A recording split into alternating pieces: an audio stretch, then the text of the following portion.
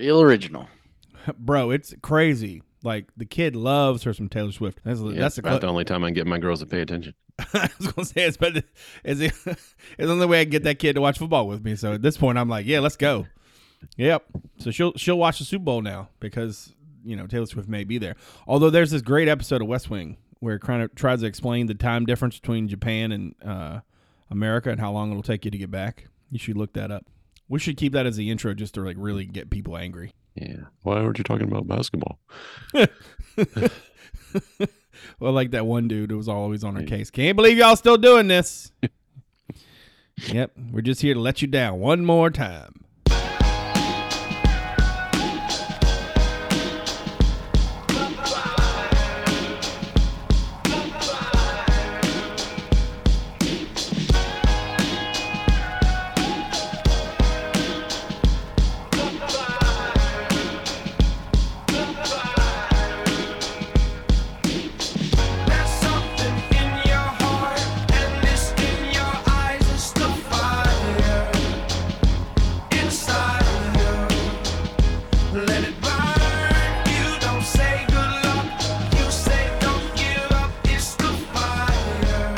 Welcome, everyone, to the CavsCorner.com podcast. CavsCorner.com, your source for Virginia sports. I am Brad Franklin, publisher of CavsCorner.com, coming to you live from the place of Franklin Estates in the west end of Richmond, where it is Thursday, February the 1st.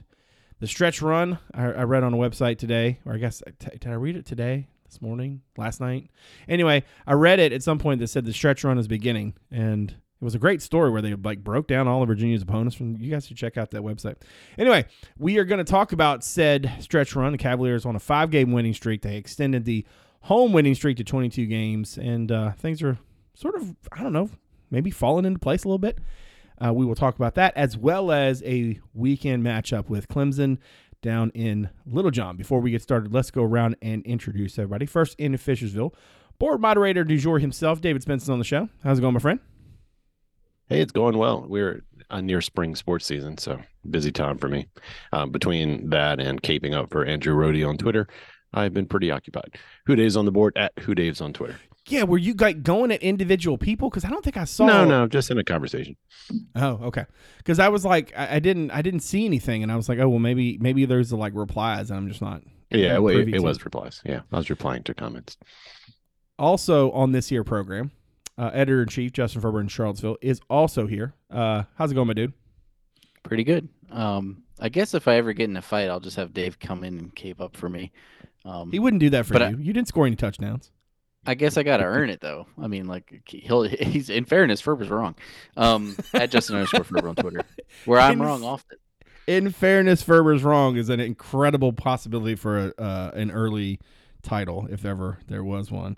Cavs Corner also on Twitter, Cavs_Corner, great place for the in-game updates, the content items, and the occasional witty banter. All right, so last night, listen, I said before the game, like, this was like an absolute must-win, and I don't typically get like super like sithy like that, like everything's in absolutes, but like it was just so not, it would just have not been good, all right, if Virginia loses that game. The Cavaliers, I think, led by as many as, if the mouse doesn't betray me here, Cavaliers led by as many as 16, won by 12, 65-53. They shot 45% from the field, 52% from three. They were 13 of 25, most threes they've hit all season long. It was we've talked about this amongst ourselves, and so obviously we'll bring this to the podcast. Just a bizarre game in a variety of different ways, right?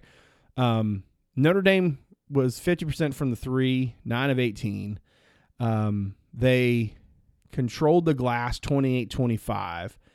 UVA had 10 turnovers to Notre Dame's 18. Cavaliers had 20 points off of them. Irish had 13.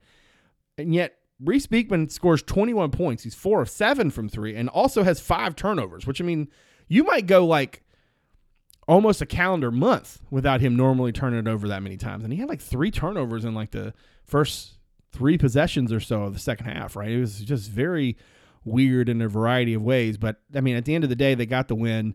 I don't think it ever really felt like it was going to get close. There were a couple of moments when it felt like it could get off the rails, and UVA made a play, and then that was that. I don't think I don't think Notre Dame ever got it to single digits in the second half. I mean, this was pretty. I think they did. Pretty They got it down to 8. Did they? Got it down to 8. Okay, but they never got it down to like more than two possessions. Two possessions. It was right? more than 2 possessions. Yeah. Fewer than 3 possessions Yeah. is what I was trying to say. I just thought that like overall, this was the kind of game that UVA needed, which was, hey, look, we're the better team. We know it. We're going to play really well in a variety of spots. You know, we're going to recover from the spots when we don't play very well. And we're just going to basically out better you, if that makes any sense. I mean, what's funny is that like that Notre Dame team's actually not just, like totally devoid of talent. The Burton kid is so good. The fact that he had 17 on 6 of 10 shooting, 4 assists in 33 minutes. I mean, I thought he was very impressive. There were certainly some times when Reese got the better of him, but there were some times when he got the better of Reese too. The Shrewsbury kid's probably got a pretty bright future. 4 of 8 from 3, scores 16 points for him. The problem is that they just got no help otherwise, right? Next, highest scorer was the Roper kid, and he had 5. So, I mean, it's not real good when your third leading scorer had 5 points, unless one of your dudes went for 40. But overall, I just thought that Virginia looked the part last night. And certainly to keep the momentum going and stuff, it was very good. Certainly, like we talked about, you couldn't live with a loss. Ferber, as you look back on last night, what really stands out to you about that game? Is it just as simply as the fact that they handled business and it never really got too close? Yeah, I mean, I honestly like not to diminish the win or anything like that, but and Dave kind of hit on this last night when we were talking, but like it's kind of like the weirdest game of the year. Just the stats just don't make any sense. Normally, if you would see 3-point numbers like we saw from both teams, because they were like 9 for 18, right? Yeah, right. Like normally that game would be in like the mid to high 70s, right? And it was like that's where all the points came from last night. There were very few free throws, not a lot of made twos. It just kind of was like the flow of the game, right? And that's good. I mean, it's when they knock down those shots. It's great. And I didn't feel like they were forcing anything. And it's easier to feel that way when they're going in too. But, Groves obviously had a huge game. And Notre Dame after the game, Micah Shrewsbury kind of like explained, how difficult that makes it. When you're so focused on McNeely and other guys, you have to kind of let them beat you somehow. And right. Groves kind of was the guy that took advantage of that. And he even said after the game that he feels a lot more comfortable playing at the 4 where he's not having to deal with ball screens all the time and stuff like that. So I think it fits better. It's another good win. I mean, it's good that they avenged the loss that they had. And I'm not complaining at all, but it would have been nice to see them win by more maybe. Right. Fair. But I mean, like they handled their business. I mean, like I know that Tony mentioned this after the game. They got it down to like 8 or 7 or whatever it was, but it never really felt to me like it was teetering. They very quickly got it back up to 15 or 14, 15, whatever it was.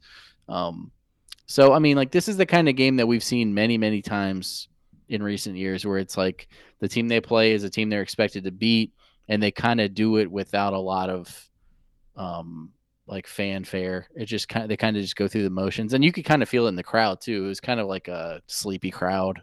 And it just felt like they were just handling their business, which is what you would expect them to do against a team like Notre Dame. Yeah. Dave, I feel like your point about the bizarre nature of the game. I mean, in some ways, it's kind of like become the last 2 weeks, right? Because last week, Virginia out rebounds NC State by 20, right? 22 to be precise. And that game was like the opposite of this game. Nobody could make it right. So like between the two of these games, it's just odd. But it was good, I think, to Ferber's point about Groves. Like, it's just another example. We talked a lot in recent weeks about what, first it was like, hey, guys need to fit in their roles. And then it was like, hey, guys are starting to fit in their roles. And this is another example, right? Minor does what you need him to do. He plays 28 minutes. He sort of bangs around, made a few plays, 6 boards, not a big day. Dunn doesn't score, right? He goes 0 for 1 he only took 1 shot in the whole game, right? Which is nuts. If you think about it. He played 27 minutes. He only took 1 shot. But I mean, McNeely's 3 of 5 from 3, Beekman's 4 of 7, Groves is 6 of 8. That's the game, right?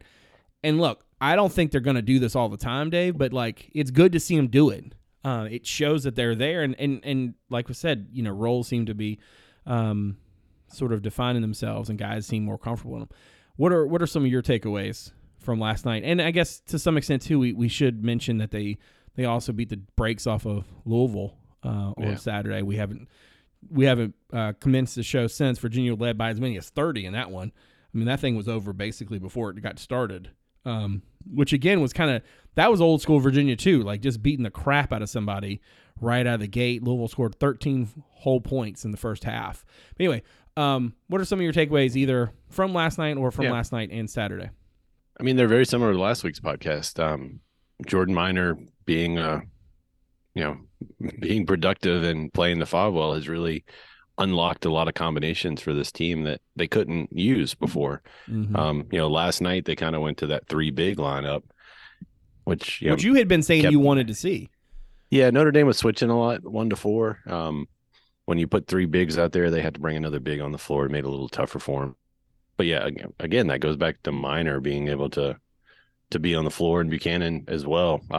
Just gives the team more options, because if there's one thing, I think the team's improved. They're still trying to figure out what to do with that 3 spot, because Rhodey's giving them a lot from a ball handling and assist perspective, but he's not shooting that well.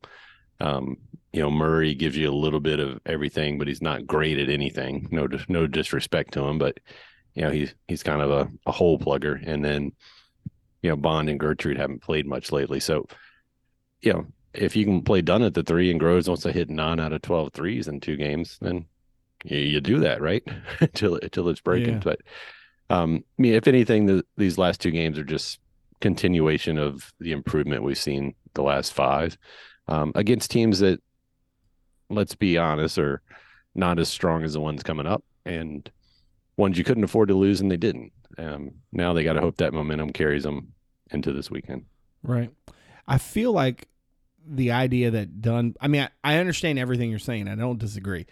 The flip side of that is Dunn, it's just very odd to think that somebody who's playing the 3 takes 1 shot in the whole game, right? And he played primarily, that was where he was primarily most of the game. It's just very odd, right? Because normally your 3 guy is one of your most productive dudes, right? He's usually either your leading shooter, your slasher, your scorer, something like that, right? So the idea that your dude who plays most of the minutes of the 3 takes 1 shot, I don't know. I mean, look, if they hit 13 threes a game, they're going to be fine. I don't know what the Shield says about 13 threes a game. It's a positive. But it's not too bad. But I feel like they're not going to do that often enough for Dunn to just be able to not shoot. I mean, he didn't take a shot. He missed a tip back. Right, that's fair. He didn't set up for a shot. I mean, it was. But in many ways, the way Notre Dame was playing that game, I went back and watched it last night after the game, because why not? We made 5 layups or dunks. Every other shot was a long jump shot or a 3. Whereas Louisville, I think we probably had 20 layups and dunks, short shots, and 10 of those were by Ryan Dunn. I think he might have made a 3 or something at Louisville, but he had 19 points, wasn't it, against Louisville? So yeah, I just think it's the way Notre Dame. Right? Yeah, I think Notre Dame was just trying to make us shoot the 3, and it worked out for Virginia. They made them. Yeah, I feel like as they go forward, clearly, we've talked about sort of how Minor makes Buchanan feel more comfortable, right? And clearly in this game, and I think Grove said as much after the game, what his role is on this team is to get the ball in the air, right? Let it fly. And he's fine doing that. The only 2, I mean, I guess we could say to some extent Rhodey has kind of fit into his role, which is essentially he's a big body guard defender, and he does give him a lot on that end, even though sometimes I think it doesn't always show up the way you would expect guys in that spot to show up in Virginia's past, if that makes any sense, right? Like his stats are not gaudy, right? But he's usually in a place where he needs to be. And, there have definitely been times, I'm not trying to sugarcoat this, there have definitely been times where he's gotten cooked a little bit. But I think that, he seems closer to where he wants to be or where he needs to be. Offensively, I think you've got to figure out what Dunn can do. And to me, look, again, when you're hitting 13 threes, it doesn't matter. But when you're not hitting 13 threes, which is most UVA games, you need him to be more productive. You need him to slash. You need him to get to the cup. You need him to be able to score in ways that are, kind of in his wheelhouse. And I got to be honest, I can come away from this game like freaking out, because why would you? But I did come away from the game thinking like, man, that's great and all, but I don't want to chase that sort of fool's goal, because I don't think they're going to be hitting 12, 13 threes every night. Now, I will say Groves is in a hell of a place right now. I mean, I feel like he has really settled in, and if he's going to do anything remotely close to this, maximize his minutes, come through the way he did, things will change for them. Right now he's actually shooting a better percentage from three than McNeely is. Groves is at 48.4 and McNeely's at 48.1, which is kind of astonishing if you think about it, sort of the gap between them not that long ago. Now, in fairness, McNeely's volume is so much higher. He's at 52 of 108, while Groves is 30 of 62. But still, I mean, that kind of improvement is absolutely worth talking about and worth tracking as we go forward. They go down to Littlejohn this weekend, and he hits 3-4 of them. You're kind of feeling, I think, pretty good about what you've seen of late.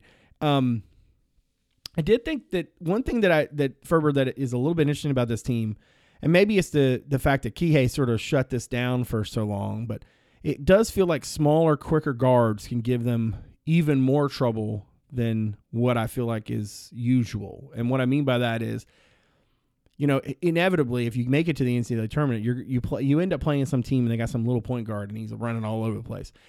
The Burton kid, I think, is extremely talented. So I don't want to make this sound like I'm just saying any smaller point guard can give him fits, but it certainly felt like to me in watching Burton last night that there were times when, if they could get the right spacing, if Notre Dame could get the right spacing, he was going to get to the rim. The question was just whether he was going to make the shot or not. Are you concerned at all about, I guess let me rephrase that question. Do you have concerns about where UVA is defensively right now? Not like super alarmed at this point. I thought like during the it wasn't even really a losing streak, but their less than stellar play earlier in January into December, there were definitely some games that got away from them from other teams could shoot wherever they wanted and get what they wanted, and that was when things were really going poorly. I feel like the defense has tightened up some in recent weeks, and we're going to find out, soon if the winning streak that they're on is a byproduct of their improvements, or if it's a byproduct of who they've been playing, and the locations and all that. So I think it's somewhere in between the two. But ultimately, yeah, I mean, like quick guards are going to get points. Like UVA is kind of the outlier in that regard, where they sometimes will be able to cut those guys off. But I mean, that's how teams score a lot of their points in college basketball. So I imagine that will continue. Reese usually does well when he needs to. He gets stops when he needs to. We've talked about the limitations of some of the other guards defending. So I think that'll continue to kind of pop up in spots. But I mean, I didn't really feel like Notre Dame got what they wanted last night. They just made a bunch of threes. Dave, I want you to kind of tackle the same question. Do you have any concerns about where UVA is defensively right now? No, I mean, I think they kind of are what they are, right? Like, I mean, the shield we talked about last week, 50% of the shield is steals and blocks. Like they need to get 11 of those in some form to win. And that's because this team isn't as elite as the 2020 team defensively. They've got some, Reese Beekman's good, a great defender on the ball, off the ball. Ryan Dunn, a good on the ball defender, a great help defender, but everyone else is just kind of, IMAC, Rhodey, Murray, whoever's playing, that wing, the 2 and the 3, they're they're not superb defenders. So teams are going to get shot. So with this team when they're not able to stop a possession through steal or block, the other team's going to score a lot. And I think the other thing that's helped the defense recently is the improved, the rebounding improvement. You're not giving teams second chances as much as you were early in the season. But, more they play together, the better they'll get. But I don't think this team will ever be elite defensively. They're going to have to create extra possessions. Home Field Apparel is back with brand new options for the Wahoos and so much more. With college basketball now in full swing, there has never been a better time to gear up with officially licensed apparel from Home Field. First-time customers can get 15% off their first order using the code CAVS23 at checkout. Home Field has comfortable, thoughtful selections not just for UVA, but for more than 180 schools across the country. So no matter who you pull for, there's something for you. Their plan is simple. Dig through the archives and the history of the schools to find unique logos, mascots, traditions, and moments to make thoughtful designs for your favorite school. I love what they've done with the various UVA logos, and I'm really excited about what they're going to do in the future. Their products are printed on high-quality garments with extreme comfort in mind. You're not going to find anything better out there. So, don't miss the hottest styles and the most sought-after apparel. Shop at Home Field today and wear one for the team. HomeFieldApparel.com. Use the promo code CAVS23 for 15% off your first order. Thanks to Home Field for their support of this show and all of CavsCorner.com. All right, let's talk a little bit about Clemson. It's an interesting matchup because if you think about Clemson and sort of where the Tigers sort of are right now, they're basically a top 30 KenPom team that is 4-5 in its league. Earlier in the season, I think they were at 9-0 before they lost. They have some really nice wins. They beat Alabama.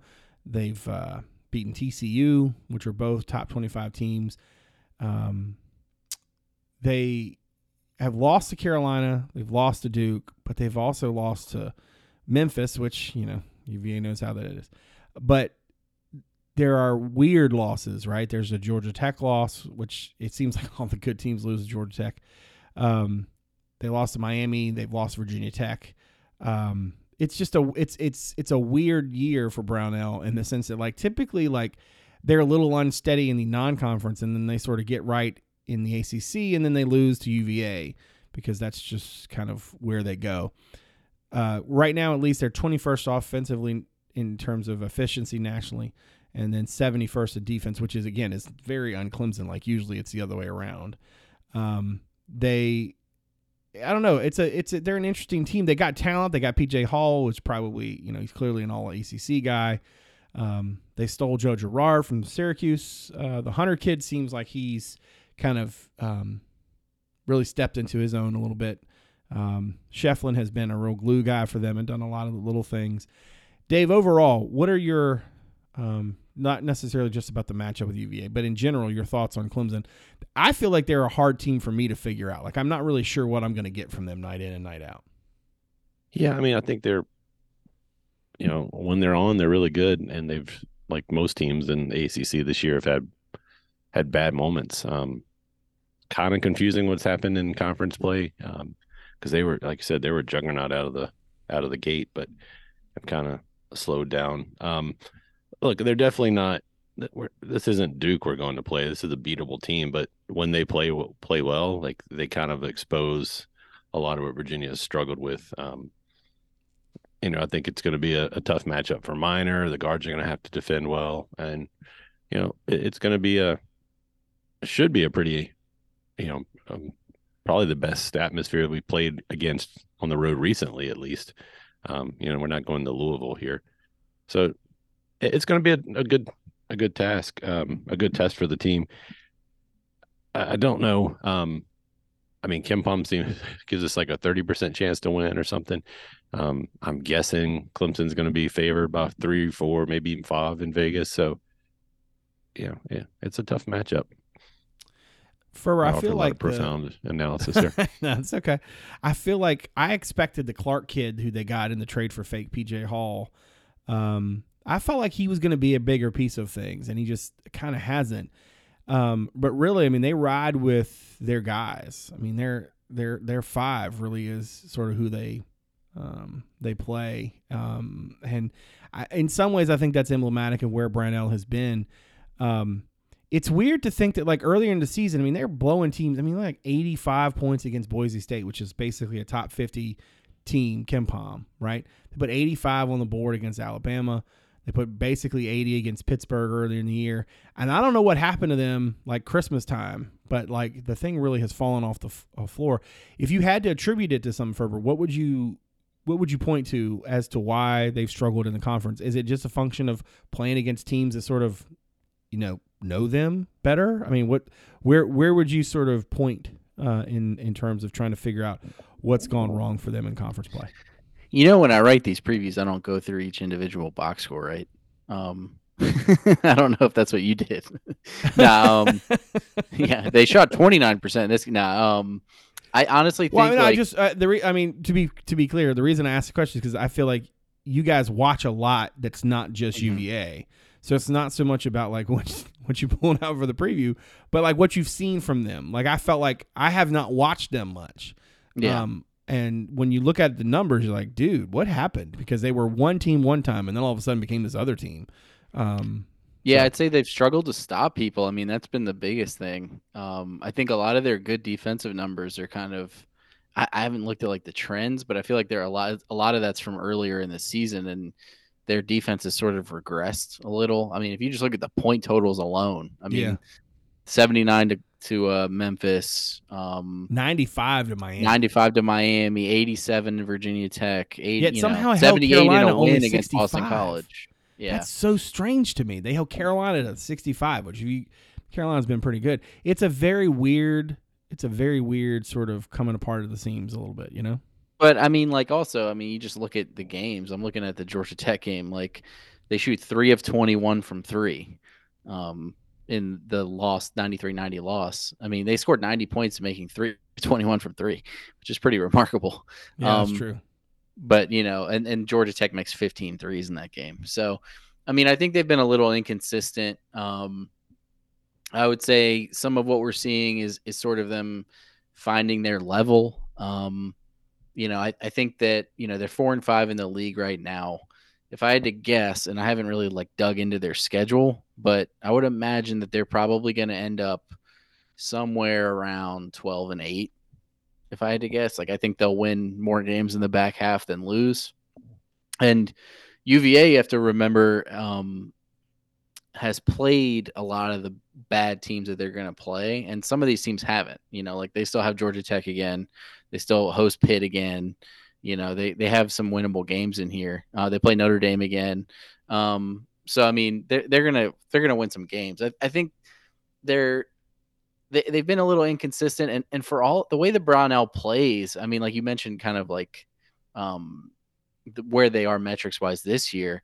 It sort of flip flops a lot, where it's like some years they're just like really, really hard to score on, and then other years you can score on them, but they might be able to score. And they certainly play a brand of basketball that's similar year to year, but I feel like what you get from them production wise does vary quite a bit. But it's a game that I think like there's a reason that UVA's had more success against them than some other teams. Part of that I think is like, it's a styles make fights thing where it's like Clemson wants to kind of restrict spacing.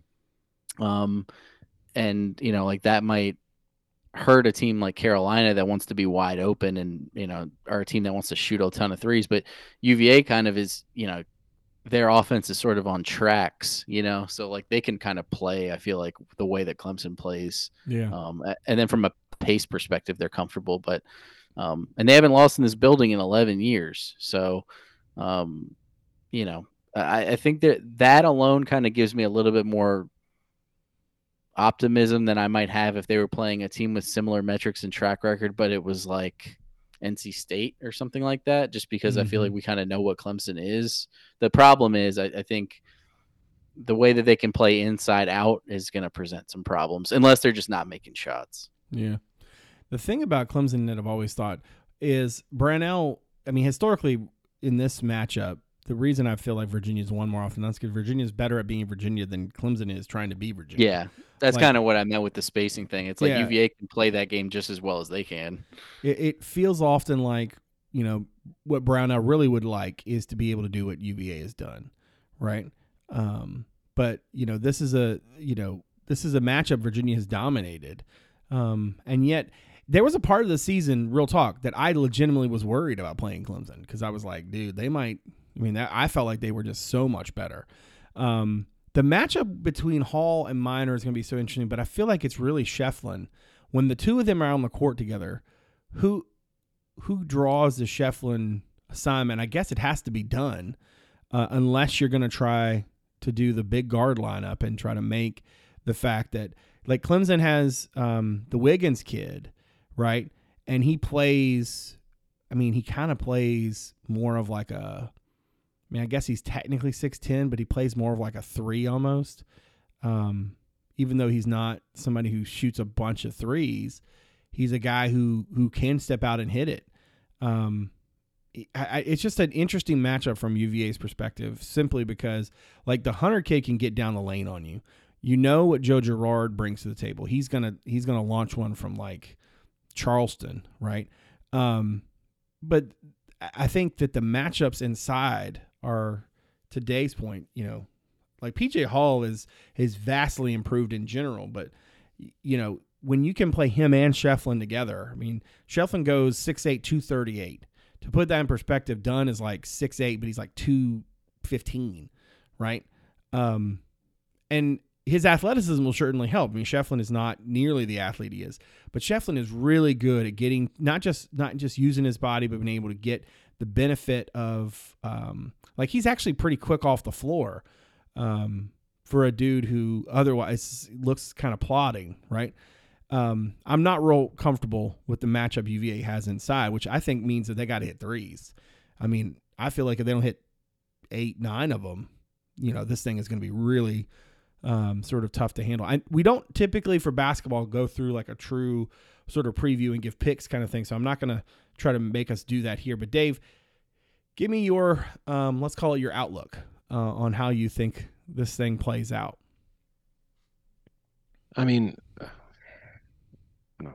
It kind of sounds repetitive, but Minor needs to be able to do his job against PJ Hall, and if Buchanan has to play against him, he needs to play like we've seen the last few games, like we saw at the beginning of the year.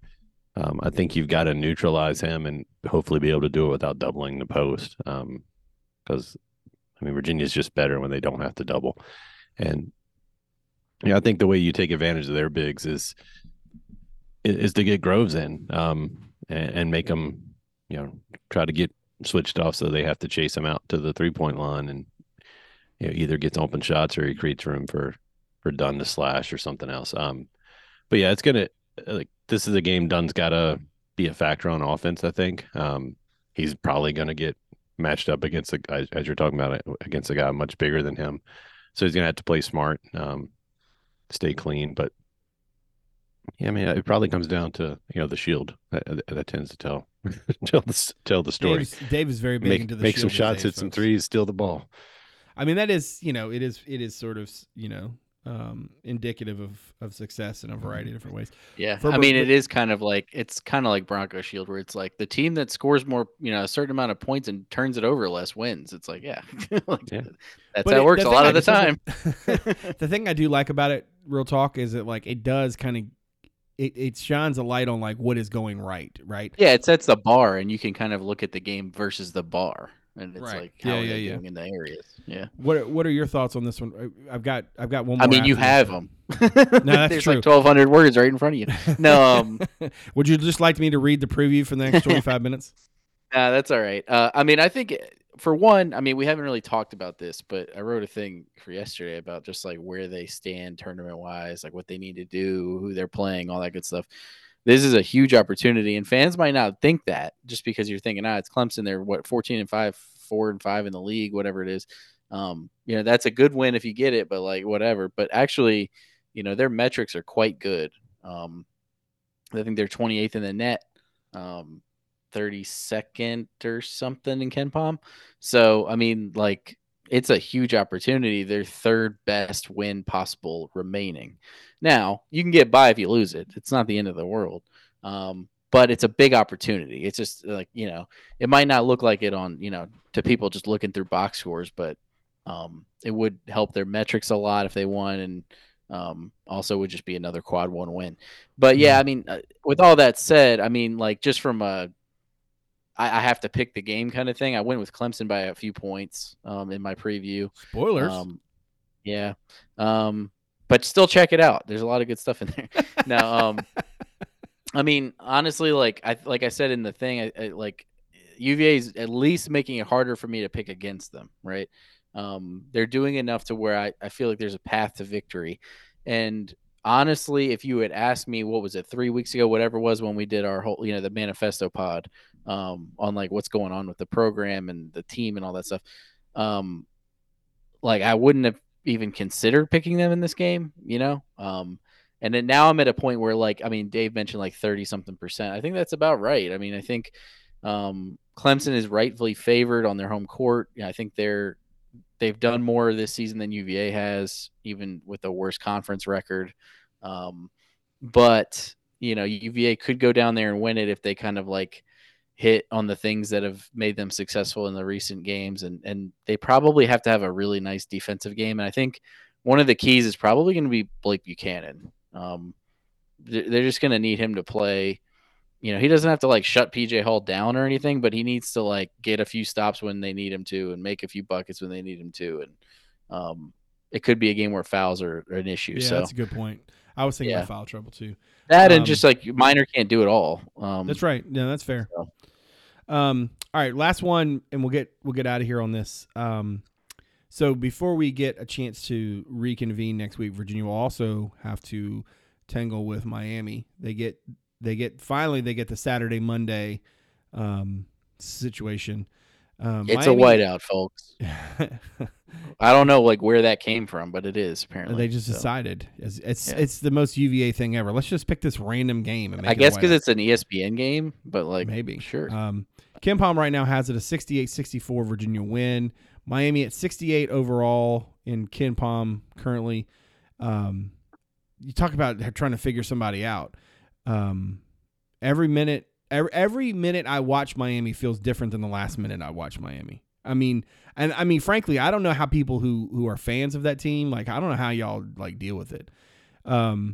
Miami has had. I mean, if you can find a Miami basketball fan, you can. That's a very fair point. That might not be the easiest thing to do. They got blown out by Kentucky. They were 5-0 to start the season. Nice win against Georgia. Nice win against Kansas State. They'd also beaten UCF, which is a decent win or whatever. They lose to Colorado by like 30, which is wild. They play a bunch of nobodies. They beat Clemson by 13, as aforementioned, right? Then they lose to Wake and Louisville by 9. They beat Tech, and then they lose to Florida State and Syracuse, and then they beat Notre Dame and Pittsburgh before they lost to NC State. Anyway, Ferber, let's start with you. Generally speaking, what are you looking for in this matchup? Because if you look at the numbers, right, Miami just looks like a team that has way too much talent to kind of just feel like you're going to roll the ball out and figure it out. Like, you kind of have to lean on them a little bit, and then they fold, if that makes any sense. They are crazy talented between Pack and Poplar, and they got the Cleveland kid from Florida State. That's a really talented roster to be 14-7, 5-5 in the league. Yeah, I mean, I think that's kind of where I am with them. Like, they're the team that, and if you have these teams in football too, where it's like, I know that they're more talented than what they've done, but at a certain point you cross like the Rubicon or whatever, and it's like, you are what you are, you know what I mean? So it's like eventually you have to show that you're not the team that you've been. And they haven't done that yet. I mean, like you mentioned that Kentucky game, they were up big early in that game, and then they just completely folded. But where I am with Miami is I love their roster, and I really like their coach. But they haven't shown me that they can put this together. And it's confusing because there's a lot of continuity. It's not like they have all new guys. Weird. Yeah. You lose for Wong. once they don't have, which is, in fairness, is a fairly big loss. But like Cleveland is a nice replacement. Yeah, I mean, they've got all these pieces back. Plus, it's not like they're typically one of the bigger portal teams in general, right? Mm-hmm. But Amir and Pack and Pop, like, they should be much better than they've been. they just do. They don't have a roster that should be losing 3 of 5 and 5 of what 8. Like Yeah, and it's should like, not be a well, thing. I mean, honestly, like it's not. I'm not following their team closely enough to really like put my finger on what the issues are, but it almost feels like it's like a focus thing. Like Yeah. I mean, losing to Louisville at home by 9 is bizarre. And then it's like that you mentioned they beat Clemson. They really could have beaten Wake on the road. Florida State, when they lost to Florida State, was like, I mean, Florida State's kind of rounded a little bit into, what are they, like 6-2 in the league? They're like the opposite of, I wrote this in the thing I wrote yesterday. They're like the opposite of Clemson, where it's like Clemson has good metrics, but like a bad, like a ACC record so far.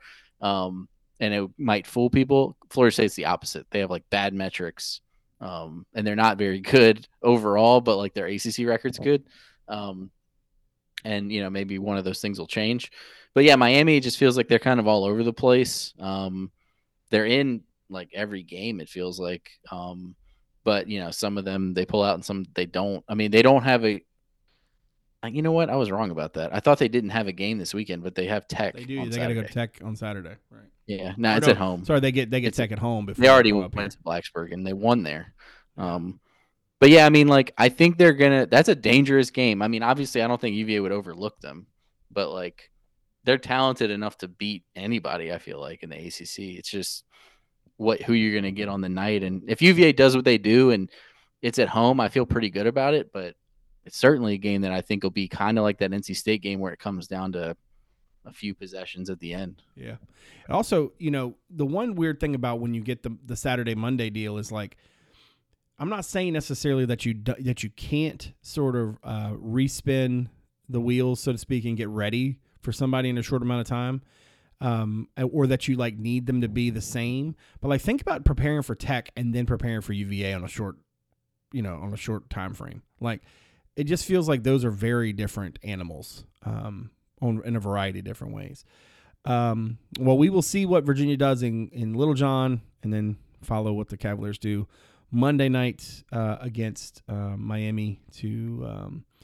We'll be back on our normal sort of Wednesday kick next week. It looks like it's the first Wednesday without a game in forever. Feels like, but after they get Miami, so many Wednesday games, so many Wednesday Saturday deals where you're home and away. But they get back home. Or sorry, they're on the road next Saturday at Florida State before they get back home on a Tuesday night, which I believe is their first Tuesday night game of 2024. So yeah, it's as Ferber explains in that piece he wrote for this morning, like it's a really important stretch run. That's why I think the Clemson game, I don't think it really quote unquote hurts them to lose it, but it certainly helps them demonstrably if they win it, because it's like, what is that guy's name? Kirby, the one that like when he like eats somebody else, he takes on all their powers, right? Like the great thing about metrics is like once you beat somebody, you get credit for all of the great things they did in a way, right? There is another thing too. I mean, we're way too far out to talk about this like earnestly, but if UVA keeps winning games, they're going to put themselves in a position to be a potential auto bid. Like that's fair. Yeah, they finished like second in the league. But and they keep beating teams that otherwise they would be sort of positioning themselves against for a bid, right? Which is see, that's the thing too. Is like I'm looking at the resumes and stuff, and it's like it's good for UVA if Florida wins. They beat Kentucky last night, right? Good for UVA because it moves them up, which moves UVA up a little bit because they beat Florida, right? But Florida's also a bubble team, right? So it's like Florida, you might be competing with Florida for like the last couple spots. So you want them to do good, but maybe not quite all. Or maybe like just do so good that they're just in the field, and then you don't have to worry about it. Yeah, that's right. Win the SEC. Go ahead and do that. Mm-hmm. It's fine. But yeah, I mean, like there's that, and then there's the ACC thing where it's like the ACC. There isn't really like an ACC bubble right now, because everybody's out. So, we'll see where it goes. But they've got a shot. I mean, on the one hand, it's like every game the rest of the way is except for I would say Georgia Tech is a must win, but like the rest of the 9 before that are like difficult games. They could win them, they could lose them.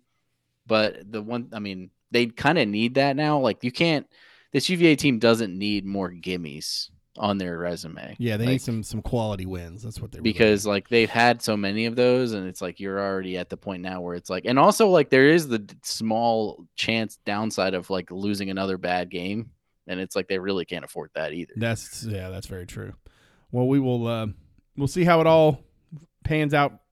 I feel like if you're a Virginia fan, you're hoping for 2. If you get 1, you want it to be Clemson. But then again, at the same time, like Miami, losing to Miami at home would really hurt. Yeah, it's sort of like a there isn't really like a better option. I mean, Clemson winning both is the better option. Yeah. But I mean, like, if you lose to Miami after you beat Clemson, it probably is like a wash. A wash, right? Yeah.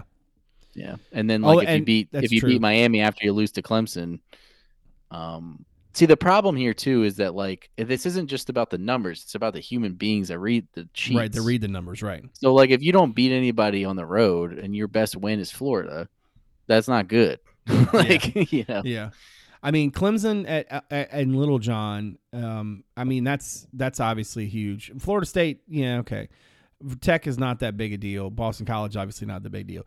It's almost like if Tech they don't is a quad 1, which is good because it's a road game. But if they don't good for beat the sheet, Clemson, but it won't move the needle for the humans. Like, right. If they don't beat Clemson, or if they were to beat Clemson and then lose to Miami, you feel like that Duke game on March the 2nd is like not necessarily like make or break, but it's going to be huge. Like, I think they need to find a way to beat Carolina or Duke. I was going to say Carolina at home is the one that you're sort of circling. You're really hoping for, but you really could use, like, if they were to win Clemson and Duke away, I think they're a tournament team unless they've lost. You know what I'm saying? Like, those are the kind of things that really stand out. Especially because if they got 2 more quad 1 wins and they have 4 games left against definite quad 1 opponents, and it's probably not going to get to 5.